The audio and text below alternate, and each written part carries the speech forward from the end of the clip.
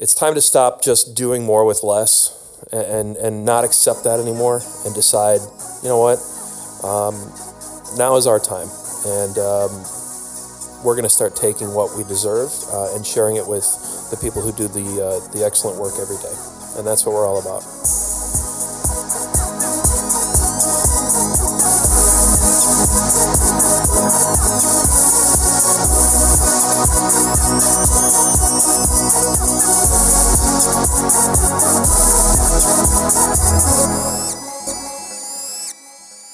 This episode of EMS One Stop is brought to you by Lexipol, the experts in policy, training, wellness support and grants assistance for first responders and government leaders.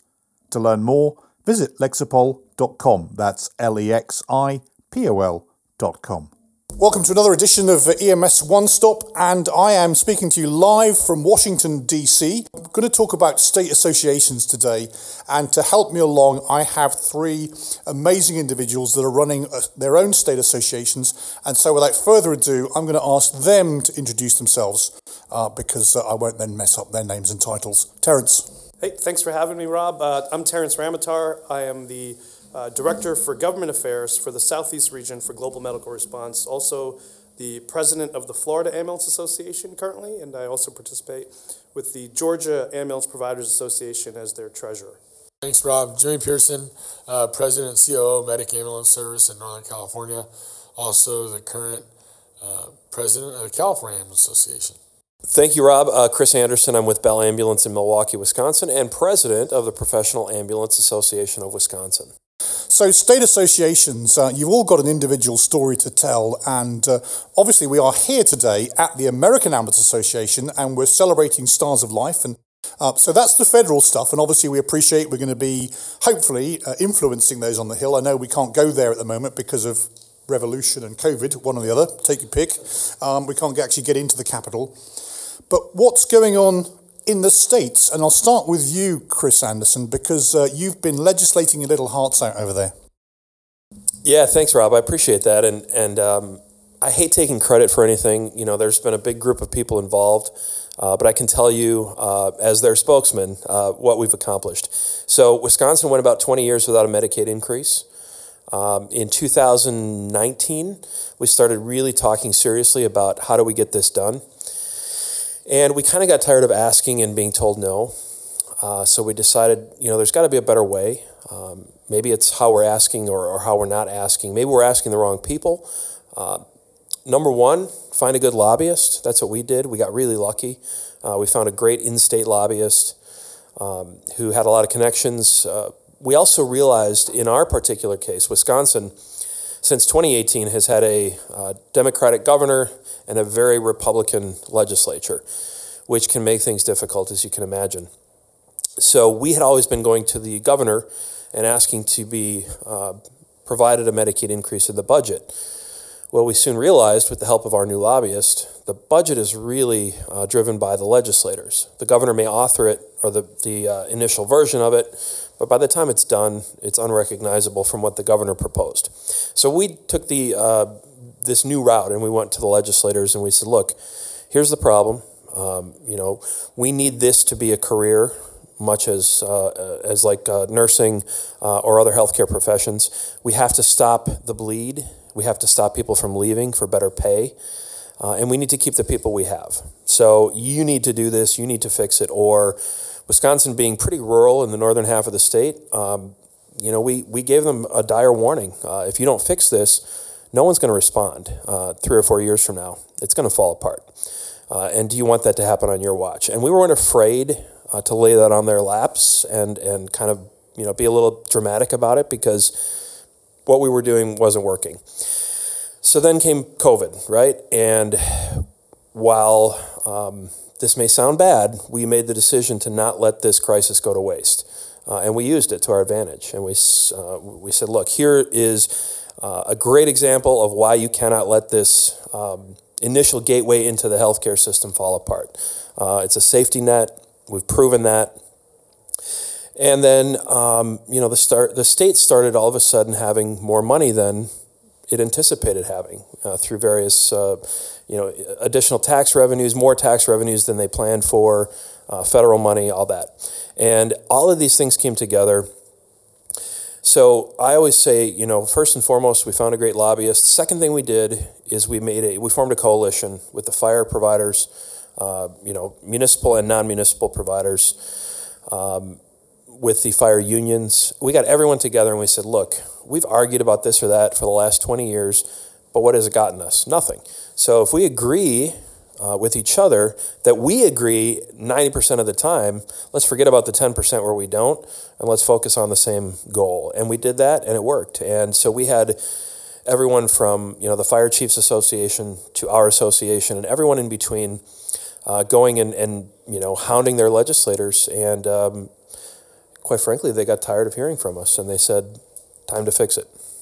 Chris, thank you for that kind of opening. And so it's all about politics. It's about creating influence in the legislation. It's about achieving results. As you say, stop the bleed. I think that EMS is in danger of becoming the real casualty in all of this unless we just do something at the state level. Now, for full disclosure, I'm also, one of my day jobs is I'm the executive director of the California Ambulance Association. So I'm going to ask you the same question, Jimmy, or shall I say boss? Here we go. But obviously, a lot of what Chris has said, and again, before we started the campaign in California, I spent some quality time on the phone with Chris just to kind of pick his brain. And I think we're following in his footsteps. But talk about coalitions, talk about politics, talk about lobbyists, and how things are looking in California right now. Chris, great story. Sounds very similar to what triggered our board. Well, I'll start with, if anybody watched Saturday Night Live, George Bush, Will Ferrell, strategery, right? Strategy is important. You brought it up in 19, and we had Todd Valeri was the president prior to me, really helped build a legislative strategy, and our board was focused. And Michigan put us over. What we saw happen in Michigan really triggered us in early January this year. We had conversations with their team over there. We have a really good lobbyist. We switched lobbyists about 3 years ago. Even our lobbyist before was really good, but we wanted a different legislative strategy. And they're really tied into the ledge, right? But what we didn't have was to the governor. And in California, a little different. We're a supermajority, right, for the Democratic side. Which, for me in EMS, we're apolitical, right? I mean, I really could care less if you're Republican, Democrat, independent or not. We need to serve patients. So that part was good at least. So we actually added another lobby firm called Axum Advisors who had a better relationship with the governor. So at least we can hear stuff there. So our first meeting we had in late January was with the governor's office. And their answer was build a coalition. Build a common message, and then come back, right? And so as we were talking there's 6 small other ambulance associations. There's one kind of bigger one, which is a 911 Alliance, which is the 5 biggest providers in the state. Majority of them are actually all CAA members, but it's good to have different voices too, right? But our number one was we want to reach out to our fire partners, a little bit different, right? I have a great relationship with Fire and CPF and Cal Chiefs, but them coming to the table on this coalition is still discussions, but we haven't needed them. Our big differentiator was labor. And if you know private ambulance industries, and my family's owned an ambulance service for 43 years, we're a fully unionized workforce, our 400 employees. But that's kind of like death word back in old school ways, is that if you had a union, it was like, oh my God, your employees hate you. Well, California, a lot of people are unionized, right? And honestly, it's been labor that has been with us from day one. And they came on, NAGE, SCIU down south, International EMTs and Paramedics. Up north, we have United EMS Workers, AFSCME, which represents my workforce and a lot of AMR's workforce. And then there's TEMSA, which is Turtle Rock EMS Association, which is United Steelworkers.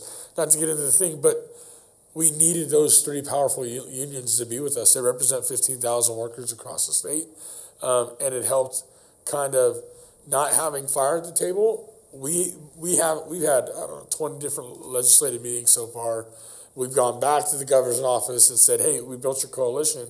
Here we are. Freddie Rodriguez, Assembly member in Southern California, we just had a press conference. He's an he is an EMT, not ex-EMT, active EMT, was a Star Life Award recipient for California.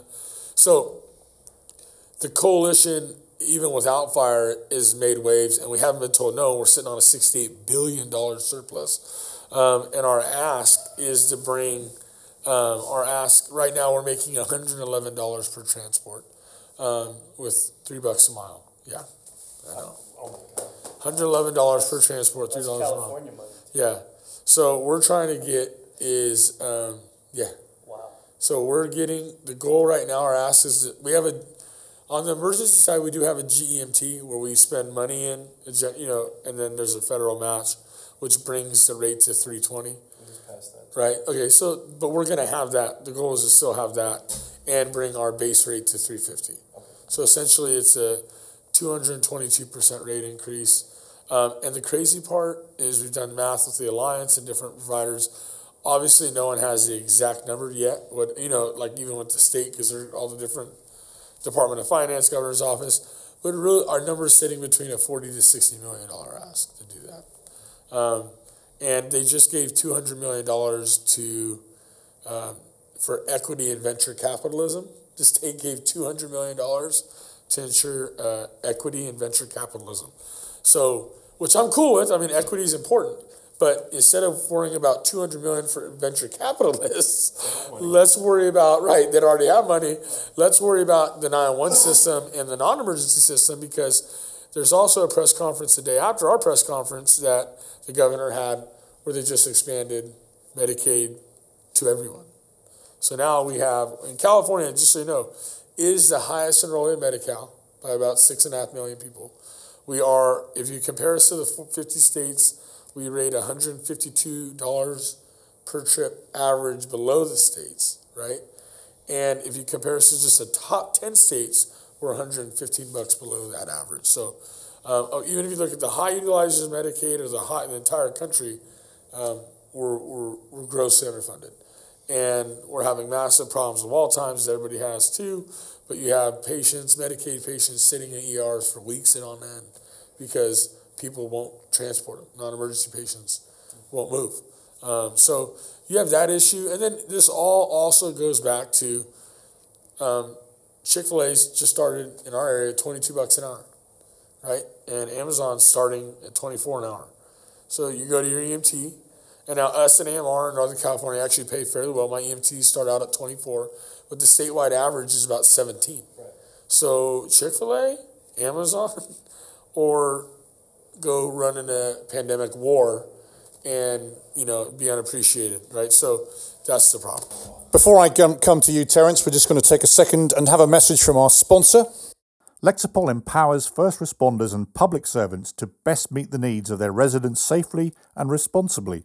Serving more than 2 million public safety and government professionals in over 8,000 agencies and municipalities, Lexipol offers a range of solutions that includes policies, training, behavioural health resources, news and analysis, and grant assistance services for law enforcement, fire rescue, EMS, local government, and other agencies dedicated to public safety. To learn more, visit lexipol.com. That's lexipol.com. So welcome back. So if you're listening in, you've probably got the idea that, this politics is here for a reason. We're doing it to make a difference to our members, to help people, or to recruit people, to retain people, and actually to give them a living wage. And as you just heard Jimmy say, we are competing with folk that the difference between them and EMS, of course, is that when they have financial pressure, they simply raise the prices. Okay, we, of course, can't do that. We have to wait for the government or the other ones, the insurance companies, to actually give us what they think we're worth, as opposed to our published tariff. Sometimes we get compared to Uber, right? Now, what's the difference? This is a question you don't have to answer. What's the difference between Uber and EMS? Uber make you pay before you show up. Well, imagine if we did that. Goodness me. Anyway, Terence, you are a government affairs official, actually, with AMR, GMR. You look after a number of states, including Florida. So what are you up to? Yeah, look, it's been a busy 2.5 years trying to navigate through this new environment that we're in. And it all started with the COVID response. And I think, in Florida, one of the successes we had, and I think one of the responsibilities of the associations is to sort of raise the brand awareness of EMS, raise the profile in the state so folks know we exist. And a matter of fact, I think part of our responsibility is to really clarify how EMS is delivered in the state, right? So in Florida, I think it was important for us to deliver a message across the legislature or the communities that EMS is delivered in a number of ways. It's fire-based, it's private-based, it's volunteer-based, hospital-based. So, we see this at a national level too. Folks don't really understand who delivers EMS.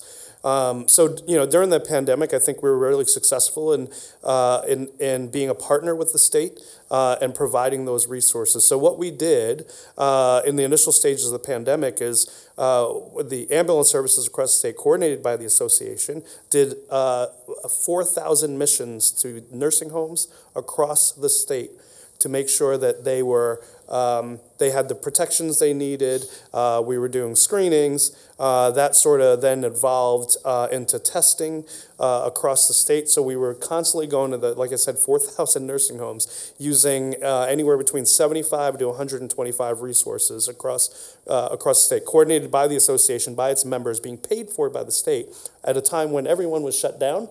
Our partnership with the state was successful in that they recognized that we had resources, we were mobile, we can actually handle this stuff. So quickly out of the governor's office, we got the call and said, you guys are the guys that are going to save the day. And in fact, they did. And that evolved into vaccines for nursing homes in Florida. One of the things we laud in Florida is the fact that we protected our seniors. And we only did that through the EMTs and paramedics that work through the state. And everyone knows about who does EMS in the state of Florida. So, and that's happened in several other states where we've had to, through this pandemic, elevate our presence and make them known, whether it's in our folks in Alabama, that now went from, it's a funny story in Alabama, they said went from zero to hero, where before they were never recognized by the legislature as anything at all. There was no first responder, this is scary, right? There was no first responder recognition, in the legislature and their needs. So, we went from there to now the governor signing a Medicaid match bill, them being designated as essential services, thanks to the good work with the Alabama Association. And number of financial aid, legislative actions taken by the legislature to help and dole out some of that money. Mississippi has given out probably close to $20 million to the first responder community through the agencies to support. So what I'm seeing across the region is this long overdue, right, grasp at getting up on the stage to let them know what we do. We're too humble of an industry. And we've done that, and people recognize us for that, but to an extent that hasn't gotten us where we need to be. So I think what we're seeing now is this kind of revolution in EMS where we're like, you know what, no more of that, right? We're going to promote ourselves. We're going to pat ourselves on the back, and we're going to do that in every way possible. Because now more than ever, and one of the things we recognize most is that we need our state associations to partner with our states, whether it's the legislature, Department of Health, whether it's your regulatory agency, and to recognize the folks and what they do, what they're capable of doing in the community and being a partner. But also when you do that, you start to become recognized in terms of your needs. And they start to work on the return. And that's what we're seeing now in several states. And so thankfully, we are seeing, been working with our guys at the AAA and our fellow associations all across the country, for that matter, and we're seeing this. We're seeing this now move to another level where the state association partnerships are really, really important.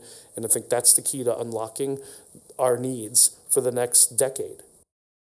because this is the United States of America, so each state is a country in terms of its own lawmaking. The state associations are acting as one, I thought, acting collectively, should I say, and that great phrase R&D, we are ripping off and duplicating ideas from others because, why not? You mentioned PR, Terence, but I'm going to come back to you, Jimmy. Obviously, and Terence, you're right that we are really good at underselling ourselves, and so therefore we have to be in the public eye more. But in California, certainly we took on a publicist, a PR company, to actually tell our story. And so, what have they been doing to help?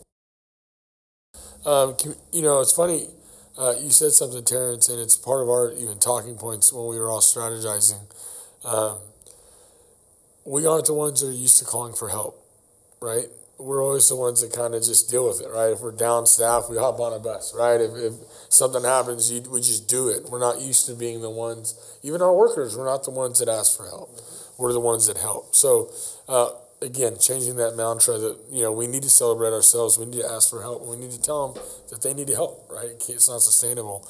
But in California, we added a firm called Communications Lab. They helped us create fundfirstresponders.org.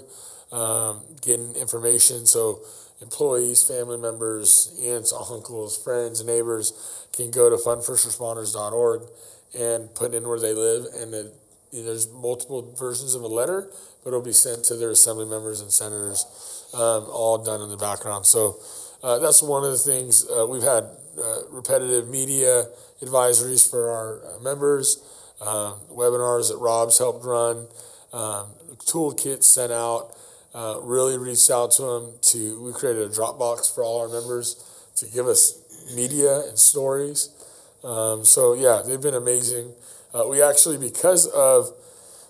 where our committee that is running the Medi-Cal task force lives in our ledge committee, and we ended up just giving 3 board members the autonomy within that subcommittee to just kind of go crazy and report back to the board and ledge. Where I was going with that is from there we reached out to Media Labs, and then with how much info they were giving us and so many people reaching out, we now have our own media relations committee as a normal committee within the CAA. So it's the lasting impacts, even after just this one focused approach, will be there for the years to come. My top tip to anybody listening is that if you don't have a receptacle to take all the great photographs of your medics on the street or whatever, then certainly when I've been chiefs of services, I've set up photo at whatever service you're at. We've actually set up a Dropbox for the CAA to collect quality images, back to your point, to help us promote and publicise ourselves. And so if you're not doing that, then do it. Chris, final sort of main question to you. If you're listening on the truck, how can you get involved in the politics to help make a difference? Obviously, you guys are chairing and leading associations, but the guy in the truck, what can they do? Yeah, that's a great question, Robin. I think, number one, get involved with your state legislators. They do work for you as a resident of the state. Find out who they are. Your state associations can help you with that. A lot of them do letter writing campaigns. We used a product called Voter Voice. We sent an email to all 14,000 licensed providers in Wisconsin, and we got several thousand of them to click the link and send letters. And that was another way we got recognition is, we inundated the legislators with phone calls and letters. Ask your state association, look at their website, see what it costs to join as an individual. Oftentimes it's very cheap. I think you can take with you a little bit of feeling of accomplishment that you're helping to promote the cause. And I can assure you, your state associations will return the favor, and they're going to make things better for you. It's going to take some time, and we're just getting started, but we're definitely on the right track. And like these guys said, it's time to stop just doing more with less and not accept that anymore and decide, you know what, now is our time. And we're going to start taking what we deserve and sharing it with the people who do the excellent work every day. And that's what we're all about. Before we ask you how we can get hold of you, if you are enjoying this show, please take a second to give us 5 stars and a rating on whatever platform you're listening to. And that platform, we are available on SoundCloud, Amazon Music, Stitcher, Spotify, and probably stuff I've never even heard of as well. But in the meantime, guys, thank you for taking the time here at AAA. You've obviously got your own stars in the mixer here. But how can we get hold of you and your associations if we want to get involved in the politics in the state? To get a hold of me, Terrence Ramatar, or anyone in the association, we made our email addresses at the association easy. So it's president@faa.org. Use that email address if you want to figure out how to get involved. You may be sitting in a truck and not really exactly sure. I want to help. I want to understand how to help. I want to understand how my message syncs with yours. And I think that's important because, one voice is really important. We have many needs. And from a higher level, we've got to prioritize those needs to get the best bang for the buck, right? So making sure our messaging is succinct, it's on point, and it's coordinated throughout the state so that we're all singing the same tune so that we get the results that we all want and just keep chopping down the list. Doesn't help when we're, for the legislature to hear 20 different needs. They want to help, right? They want to know how. And when they hear it consistently, they'll support. And then, like Chris said, I can't overemphasize this enough.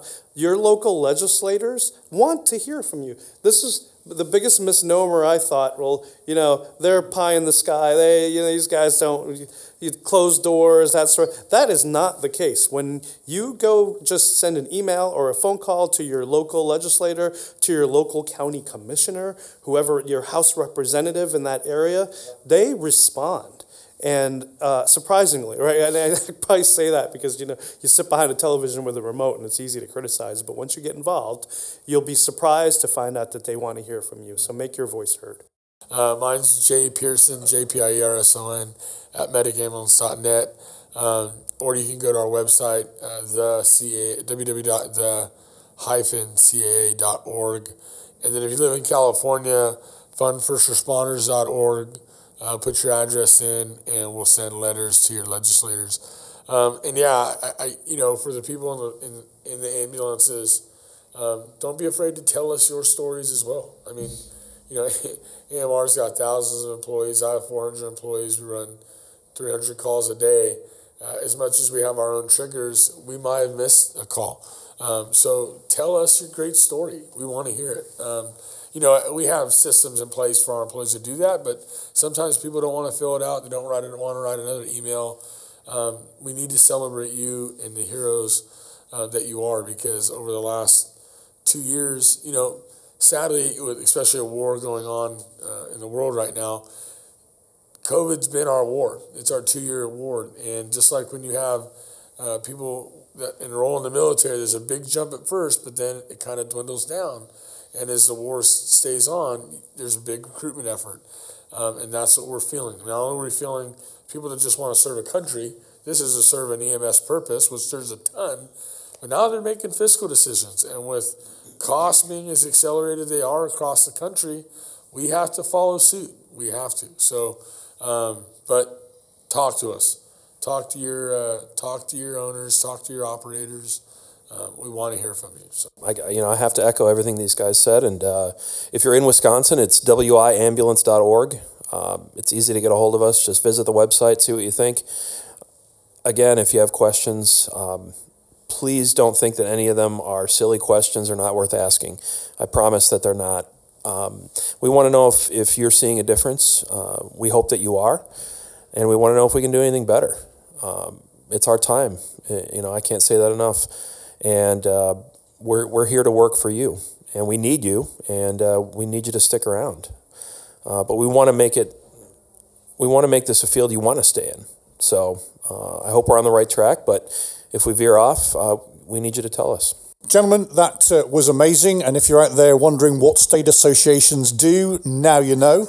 As always, you can follow me on LinkedIn or over on Twitter at UKRobL1. Gentlemen, thank you so much for that. And this has been another edition of EMS One Stop. I've been Rob Lawrence. Until next time, bye for now.